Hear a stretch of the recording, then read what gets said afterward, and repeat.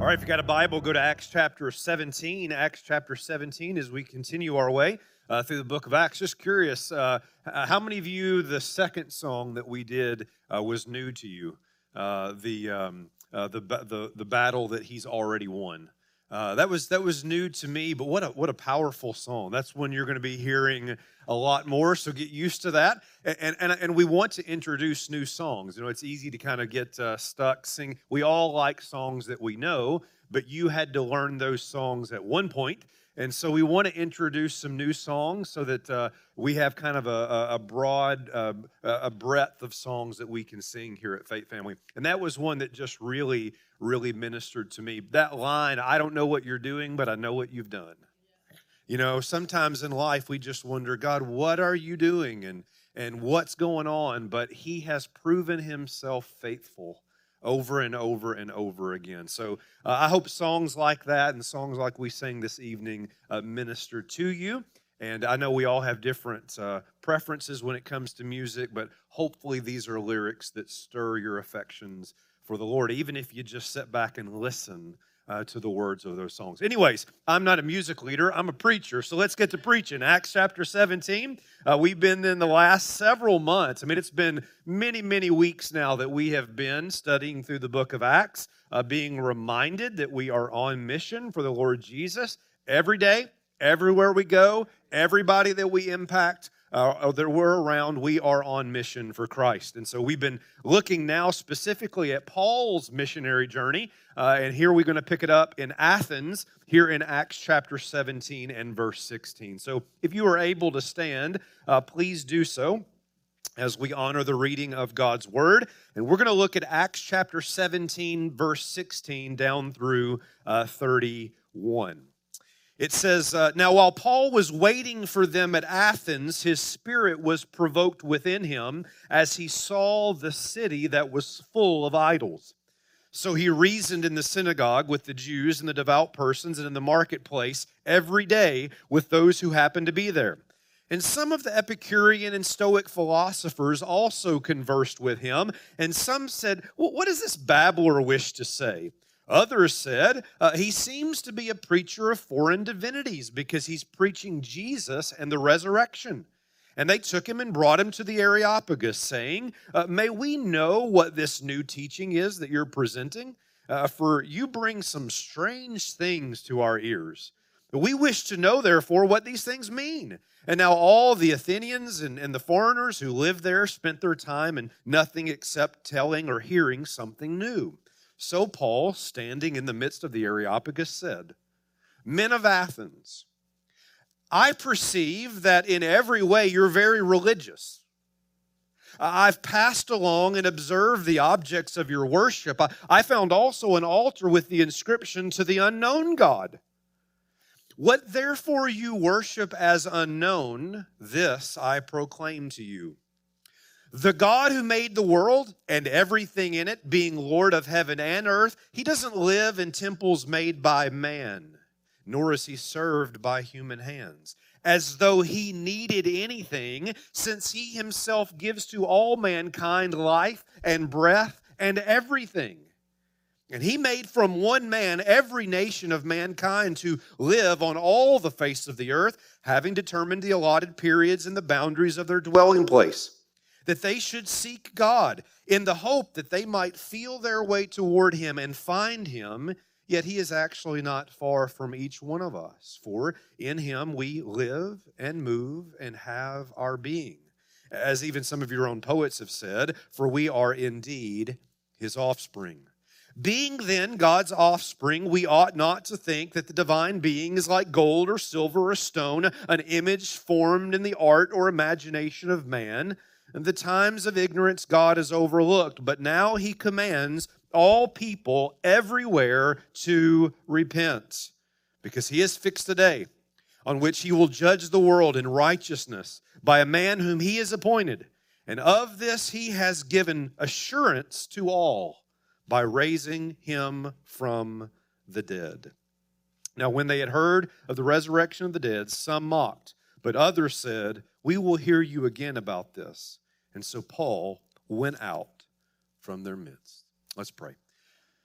Lord, thank you for this time that we have now to be in your word. And you know what certainly my desire is from what I believe this text would teach us. But Lord, I surrender any desire that I would have to what you want to accomplish in these moments together. You know everybody in this room and everybody that's listening or watching online. You know what we need to hear. So come talk to us. Holy Spirit, speak to us. Empower, convict us, Lord, bring us to our knees. In Christ's name that we pray. And God's people said, amen. You can be seated. As a child, he chewed off a quarter of his tongue, and he didn't even know it. The doctors put a cigarette lighter underneath his foot just to see if it would blister. They ran needles up and down his spine just to see if they could get him to respond. And in all of these things, Steve felt nothing. Let me introduce you to Steve Peat. Steve, from early childhood, suffered from what's known as CIP. It's a condition where he can't feel anything, especially pain. And because of his condition, Steve had to deal with a lot of injuries throughout his life. He describes one occasion when he was playing at a playground at school, swinging back and forth, and he jumps off the swing, lands incorrectly, and shatters the bone in his right arm. This is how he recalls it, quote, "I didn't feel anything, but there was a bone sticking out of my arm, which is a pretty good indication that I injured myself," close quote. Other kids at school would pick on him and they would say things like this, quote, "You say you can't feel anything, well, wait till I get finished with you." On another occasion, Steve talks about how he sliced his finger while he was making dinner and didn't even notice. Throughout his life, he's had bad knees, fractured vertebrae, back problems, and many other physical issues. And of all that, this is what Steve said, quote, "The thing is, a lot of people see me and they assume I'm healthy. But they have no idea that my body could give out at any time. Doctors may understand the physical side of my condition, but they don't understand the human component of it, the psychology of what can happen when you grow up unable to feel." I wonder if there's anyone here this evening like Steve. I don't mean that you suffer from the rare condition of CIP. I mean this, and listen closely, Faith family. You have lost your ability to feel. You do realize that that can happen in a lot of different ways in life. I mean, for example, sometimes we can hear so much about mass shootings that we just become numb to that reality. There are people that can become so depressed that they don't feel anything at all emotionally. There are people that may live a certain lifestyle for so long that they can no longer relate to people who are struggling to make ends meet. There are people that get hurt in a relationship to the point that they don't feel anything towards the other person. There are people that turn to alcohol so that they don't have to feel the pain of life. Or maybe it's just that you live in Minnesota where it's so cold you can't feel anything ever. And all the Minnesotans said, amen. Listen, whatever the case may be, all of us know this. It's a dangerous situation when you can no longer feel. And that's not just true physically, relationally, or emotionally. Please listen to your pastor. It is dangerous spiritually. Here's what I mean.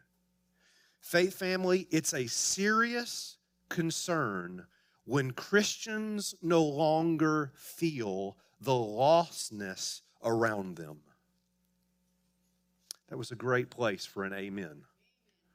It is a dangerous situation when Christians no longer feel the lostness around them. That is, we become numb to the reality that there are people around us every day that we encounter all the time that do not know the saving grace of Jesus Christ. And we just become numb to that. We don't feel that anymore. We lose the reality, the sense of the spiritual reality of the world in which we live. And what we need to have happen to us is our spirits provoked to this reality. And that is exactly what happens to the Apostle Paul in Athens here in Acts chapter 17. In fact, look at verse 16. It says that while Paul was waiting for them at Athens, underline this, his spirit was provoked within him. Why? As he saw that the city was full of idols. Paul is in Athens and he feels something. His spirit is provoked within him. He becomes bothered by what he sees. He becomes burdened by what he sees. He's in Athens. It's a place he never intended to go. He's only there, if you read the earlier part of chapter 17, because of persecution that is in Thessalonica and Berea. He's alone. He's waiting for Silas and Timothy to come join him. And he finds himself in one of the most influential cities of all the Roman Empire. I had the privilege for a second time when I took my sabbatical last year to spend some time in Athens. There I am, literally at the Areopagus that we'll see in this text with the Parthenon behind me. And so Athens is a place I've been a couple of times, and so I can understand a little bit of what Paul would have experienced here. So let's break this text down and understand first where Paul went. Let's understand a little bit more about Athens. First, it's the philosophical center of the Roman Empire.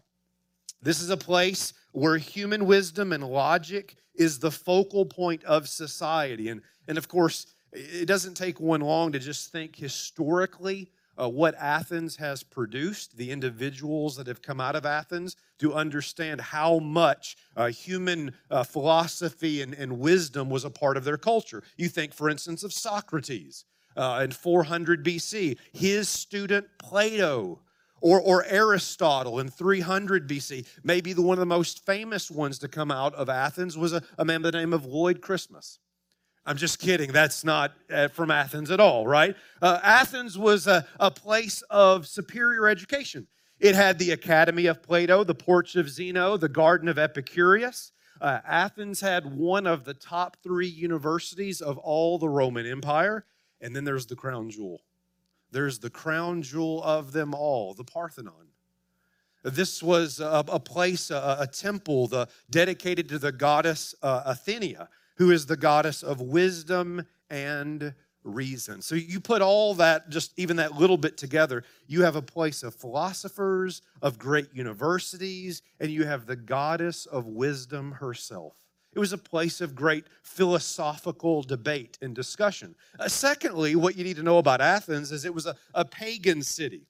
It was a pagan city. You pick up on that in verse 18. Notice what it says. Some of the Epicurean and Stoic philosophers also conversed with him. So Paul mentions here the Epicureans. Epicurus, who's we're talking probably 340s BC, when he would have been in Athens, taught that the gods were not personal. And there was no afterlife. So the gods don't care what you do, and this life is all that you have. Now that's going to lead to some big conclusions about how you live life, amen? I mean, if you want some kind of an idea of kind of how this would go, it's kind of like the phrase that we'll hear, carpe diem. You know, gather ye rosebuds while ye may. If you prefer a more simpler version, it would be like party on Garth, party on Wayne. You know, the gods don't care what you do. So you can do whatever you want to do. And why would it matter anyways when there's no afterlife? If that's the case, then this should be your approach to life. 000, party over, it's out of time. So No Prince fan. party like it's 1999. I thought there are so many other modern examples I could give, but you got to have Prince, right? I mean, we're from Minnesota here, so party like it's 1999. I mean, there's not going to be a tomorrow. Sound like Groundhog Day, right? There's not going to be an afterlife. There's nothing coming, and the gods don't give a rip what you do, so party like it's 1999. I mean, live it. Listen, that's Epicureanism. And so there was a lot of paganism, a lot of pursuit of all kinds of pleasures in Athens, because why does it matter? It's a place of great philosophy. It's a pagan place. And then thirdly, it's a place of pluralism. What I mean here is that it's a place where they valued all different ways to truth. We mentioned the Epicureans. Look back at verse 18. You'll see another group. It says, some of the Epicurean and Stoic philosophers also conversed with him. Well, the Stoics followed a man by the name of Zeno. Again, probably mid-300s BC. And what he taught was the exact opposite of what the Epicureans believed. And that is, what matters in life is not the pleasures of life, but the mind. It's how you think. In fact, very influenced with Plato, the idea was the physical body, and some of you have heard me teach things like this before, the physical body and the pleasures that get expressed with that, that's wicked, that's evil. What really matters is your mind, how you think. In fact, the ultimate goal, if you want to call it heaven, is that the mind is someday going to be released from this evil body. So you should avoid bodily passions and emotions like love and sex and pleasure and focus on the mind. Don't you understand, silly rabbit? It's not to be enjoyed, life that is, it's to be endured. You endure until one day the mind can be released. So truth is ultimate, not pleasure. Notice this on the screen. Epicureans taught, live however you want. Stoicism taught, believe whatever you want, because what matters is not the body, but the mind. Are you with me? Not only is it a place of paganism and pluralism, it's a place of polytheism. If Minnesota is the land of 10,000 lakes, Athens is the land of 30,000 idols. That is estimated about how many idols were in Athens. Now, this is really difficult for us. I get that it's hard for us to relate to this kind of a culture or situation. I mean, one of my struggles as a preacher is I've got to bridge Athens to you. And that is very, very difficult to do, because you and I can't even fathom what it's like to live in a culture where education is exalted as an essential way of life. I mean, that's just very hard for us to relate to, right? We can't even imagine what it would be like to live in a culture that celebrates living for the moment and enjoying the pleasures of the now. I mean, that feels like outer space. That's so weird to us. I can't even imagine living in a culture where truth is private and it can be whatever you want it to be. And any God is fine as long as that's good for you. I mean, after all, aren't all gods in all ways equal? I mean, it would be impossible for me to have you understand what it would be like to live in a place like that. Are you sensing the sarcasm? Because I am laying it on really thick. America is modern day Athens. America is modern day Athens. Here's the mantra: get a good education, enjoy life while you can, and believe whatever works for you. That is Athens reincarnated. I don't believe in that, but just go with it. If there ever was a resurfacing of Athens, it is America, which means, are you listening? We're on the same mission today that Paul was then.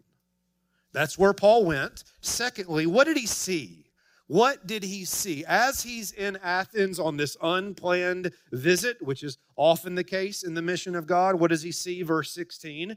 While Paul was waiting for them, that is Silas and Timothy at Athens, his spirit is provoked within him as he saw, what does he see? A city, say it with me, full of idols. Now that phrase that he saw means he discerned. Notice this on the screen, Faith Family. Paul's mind was never idle when it came to discerning idols. He was always thinking, he always had the ability to look beyond just what you could see to what was going on behind the curtain. He was able to see all of these physical expressions of a deeper spiritual reality. And as he observed Athens, he noticed a city full of idols, that is, a city given over to idol worship.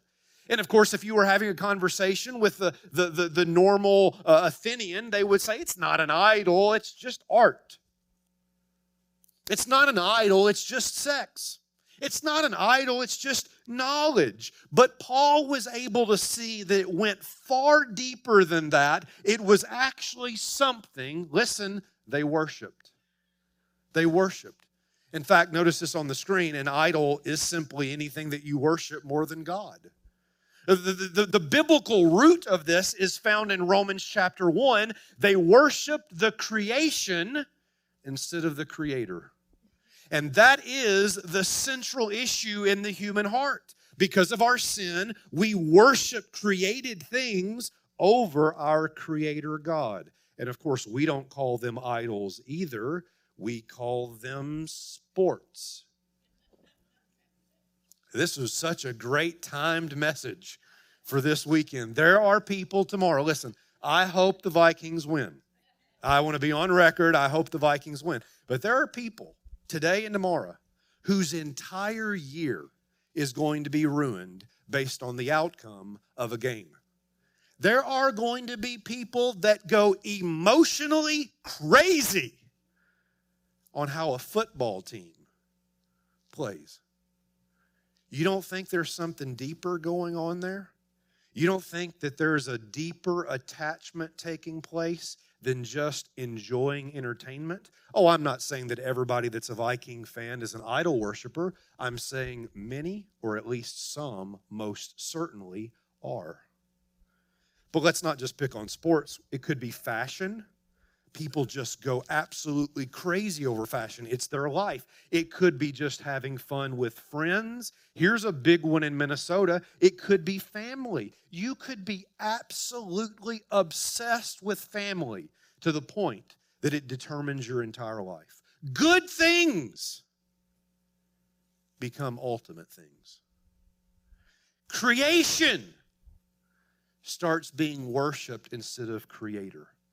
And we begin to live for these things. We begin to desire them more than anything. And we find our ultimate satisfaction not in God, but in them.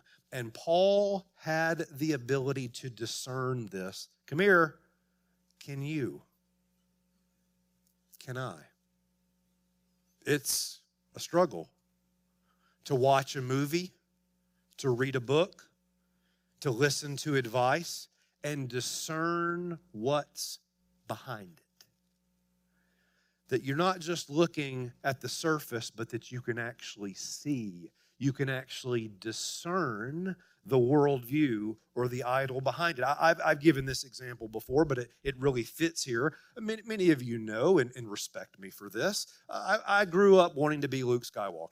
I did. I loved Star Wars. I wanted to be Luke Skywalker. And just a little more confession, I thought, in addition to Daisy Duke from the Dukes of Hazzard and maybe Wonder Woman, that Princess Leia would be the perfect pastor's wife. I mean, I just, like, are you kidding me? There is nothing more attractive and modest than hair buns. Like, come on. That is enough said. And of course, I'm devastated when I find out, because I want to be Luke, and I find out that Luke and Leia are brother and sister. But then I think, I'm from Tennessee. No one will even notice. So No problem. Some of you are like, really? Incest jokes? That's where he went tonight? My point is that I grew up loving Star Wars, and some of you loved Star Wars as well. And I remember as a kid having no idea the worldview that's behind Star Wars.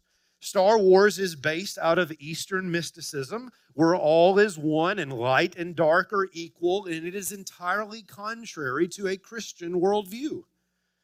Now, that doesn't mean don't like Star Wars. It means know what you're watching.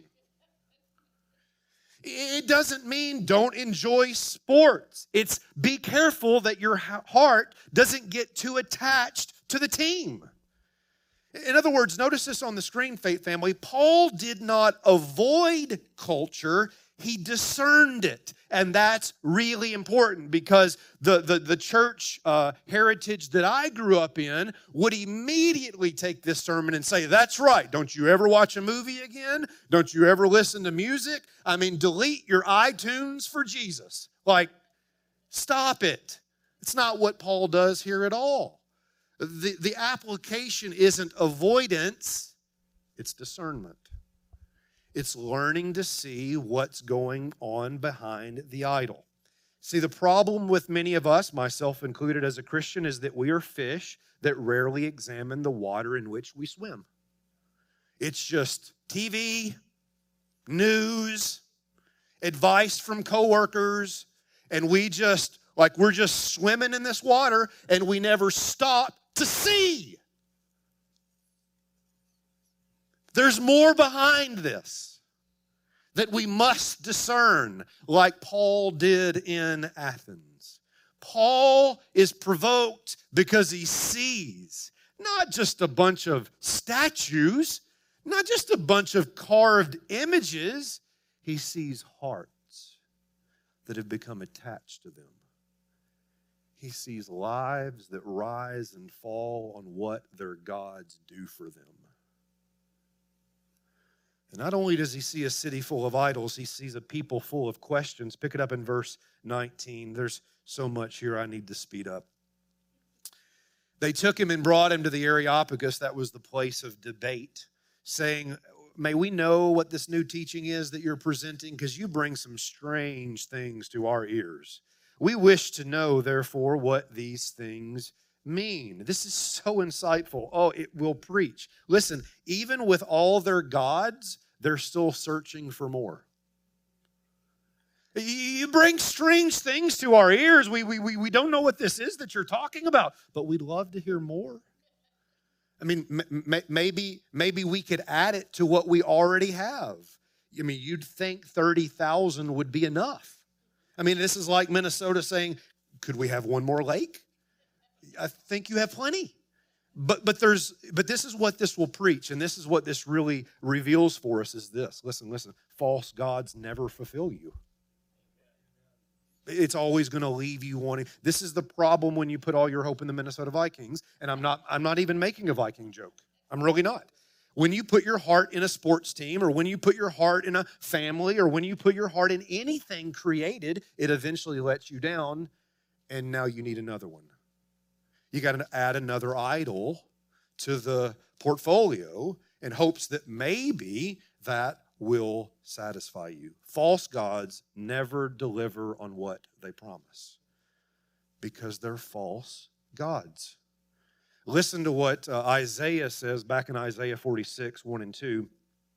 Baal bows down, Nebo stoops. These were Babylonian gods, Babylonian idols. Their idols are on beast and livestock. These things that you carry are borne as burdens on weary beast. They stoop, they bow down together. They cannot save the burden, but themselves go into captivity. That is exactly where your idol will take you, into captivity, where you become enslaved to that thing. And it could be your children. And now your entire life is determined based on the success or lack of success, the health or lack of health of your children. And that which is a good thing given to you from God for His glory becomes your God. And Paul had the ability to discern the heart attachment to these things. You with me? That's where he went. That's what he saw. Number 3 is what he felt. What he felt. I want to go back to verse 16. Verse 16 says, "Now while Paul was waiting for them at Athens, his spirit was provoked within him as he saw the city full of idols." That is, Paul was emotionally affected. He was emotionally affected by what he saw. And the question for us is, do you find the lostness of the culture amusing or heartbreaking? Notice this on the screen, Faith Family. The danger of living in a culture full of idols is we can become numb to them. It's kind of like working at a funeral home. Before long, it's just another dead body. Before long, you just become numb to the reality of that's an actual person that died. It's just another thing to work on. You become numb to the very thing you're in. Spiritual death is normalized in our culture. Notice this on the screen. A lack of spiritual brokenness is a sign that you lack spiritual discernment. Amen? A lack of spiritual brokenness, that is, you don't feel anything, is a sign that you don't have spiritual discernment. That is, the fact that you don't feel means that you don't see. To the degree that you are unable, and I am unable to see the spiritual reality around us, we won't feel anything about it. And what happens is we'll start laughing when we should be crying, we'll play with when we should pray for, and we'll participate in when we should abstain from. Because we've lost the ability to feel. Another example that I've shared before, but I'm telling you, Faith Family, this was outside of my salvation experience, this was one of the most impactful moments of my life. Some of you remember me sharing about the time this was way back in 2000. I don't know if you remember the whole hanging chads in Florida with the presidential election. Well, while you were counting chads, I was in the Middle East. And I had an opportunity to visit missionaries there who were working in Muslim countries. And one of the places that I spent a lot of time in was Amman, Jordan, and working with missionaries there. And I remember on one particular evening, we went up to the highest point, the Citadel there in Amman, Jordan. And I remember looking out with all these homes like stacked on one another. I mean, there are literally just millions of people in one view. And I'll never forget, as the sun begins to set, you can just see all the mosque. They were like these little green lighthouses all over the city. And then, I mean, like just as I'm telling the story, like I can go back there in half a second. The loudest noise that just made everything stand still. For the next few moments, Faith Family, all I could hear was this. الله أكبر الله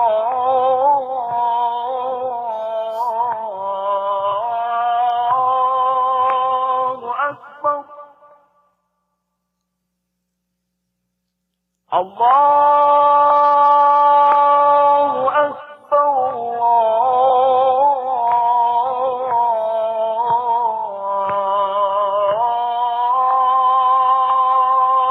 أكبر الله أكبر That's the Muslim call to prayer. And I remember that up until that point in my life, I knew that lost people existed intellectually. And in that moment, I felt the lostness of millions of people praying in total vanity.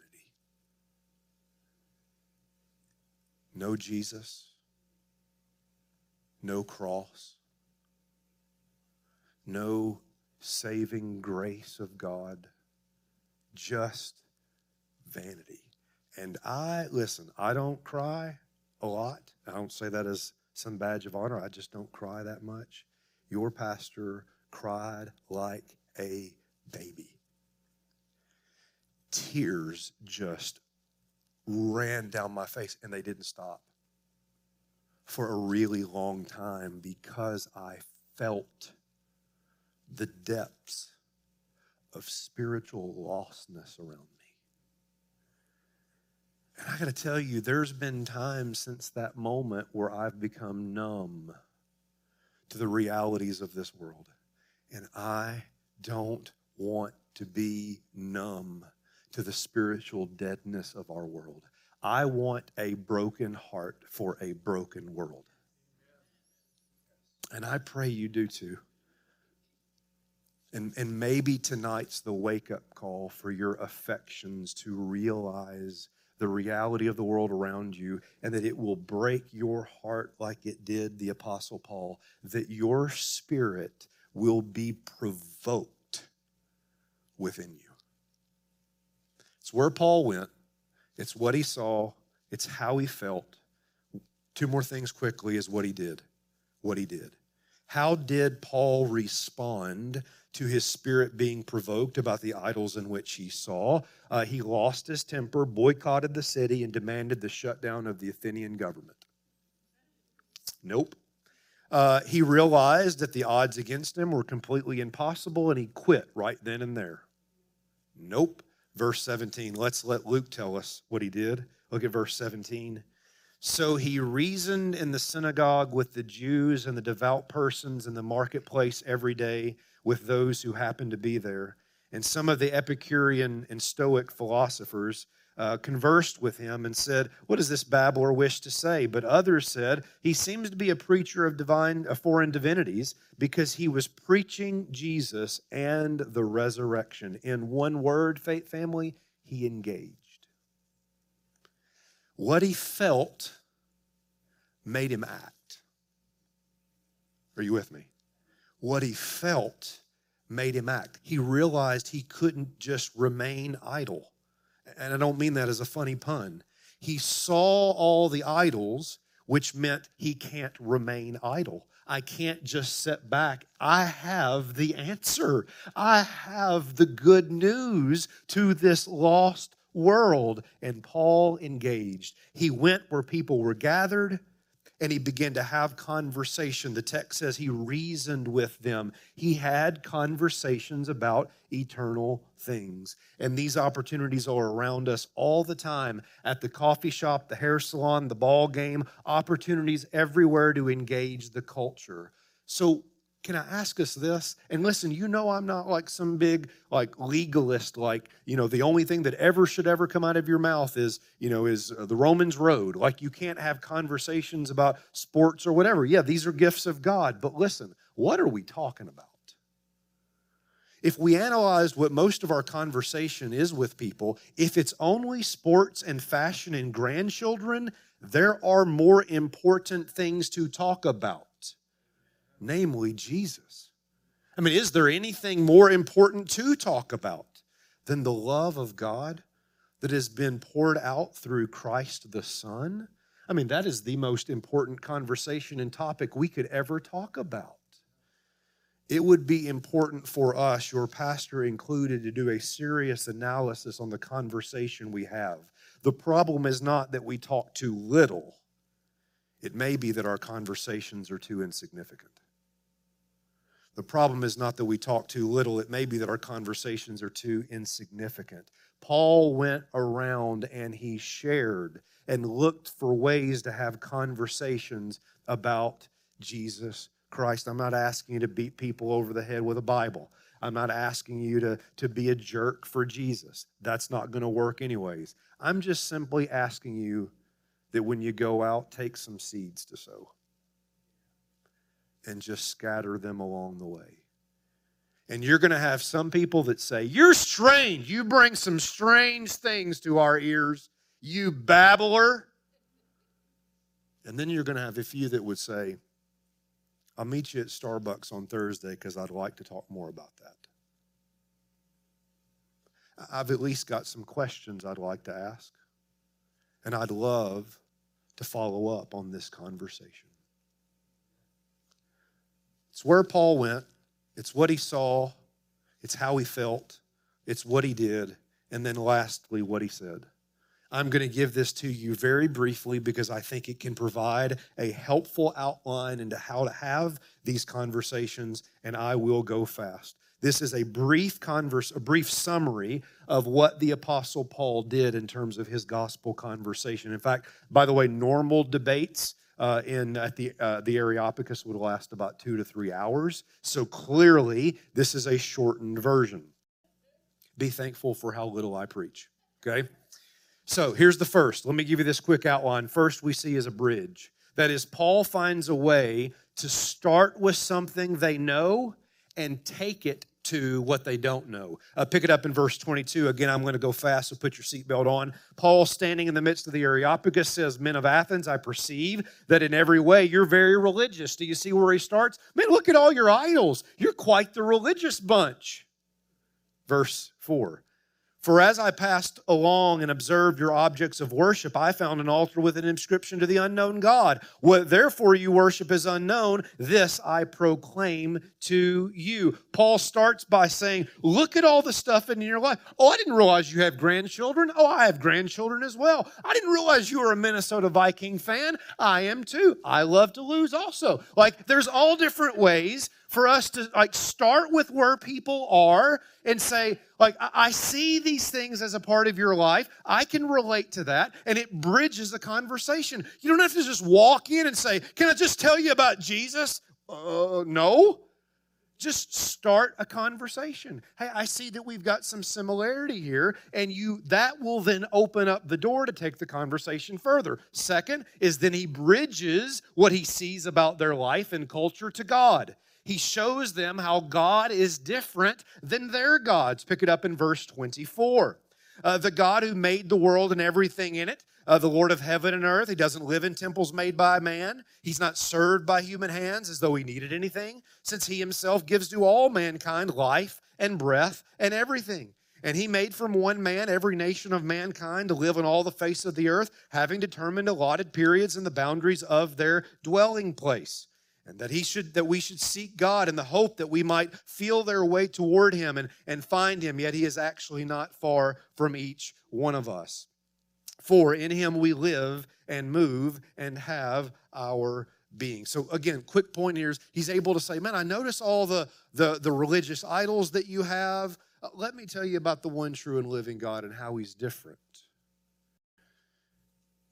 He's the creator. And you can't shrink him down to a temple because he doesn't need anything. He's self-sufficient.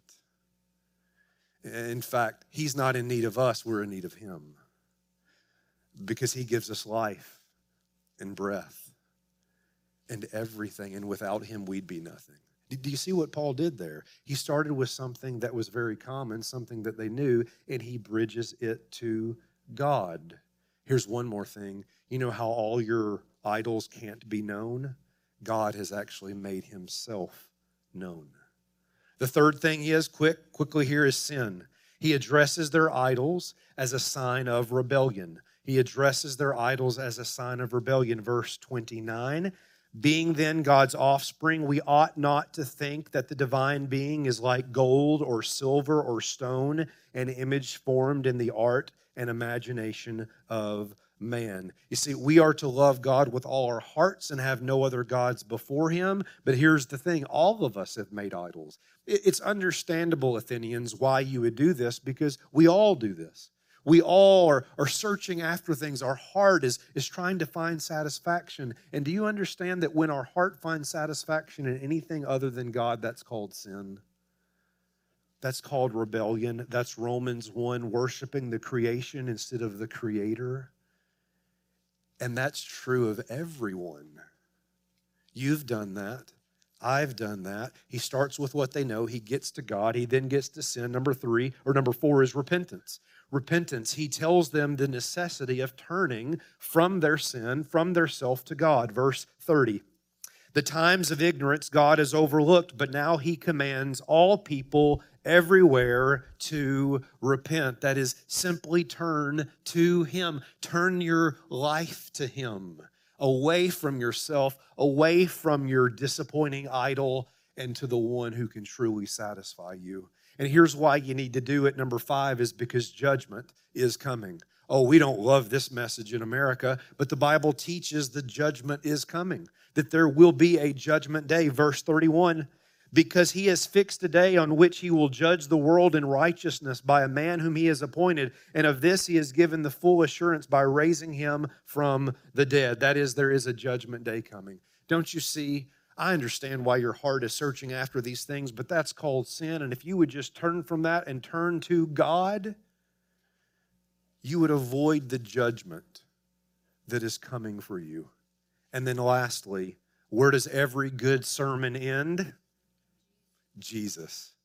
Jesus. Look at what he says. On what authority does Paul address this? Verse 31, again, he's fixed the day on which he'll judge the world in righteousness by a man whom he has appointed. And of this he has given assurance to all by what? Raising him from the dead. Let me tell you about the grace of the Lord Jesus through the resurrection from the dead. Let me tell you what Christ has done for you on the cross and through the empty tomb, and how you can have the salvation of God. That's a very brief outline of what Paul says. He starts with what they know. He gets to God, to sin, to repentance, to judgment, and then you got to get where, or it ain't complete? Jesus. Let me tell you about my Jesus. That's the gospel story. There is one true God. We have turned from him to other things, but if we will turn to him by faith in the risen Savior, we will pass from death to life. Faith family, that's Acts 17. Where Paul went, what he saw, how he felt, what he did, and what he shared. And there is no denying that just like Paul in Athens, you and I in America are living in a culture filled with idols.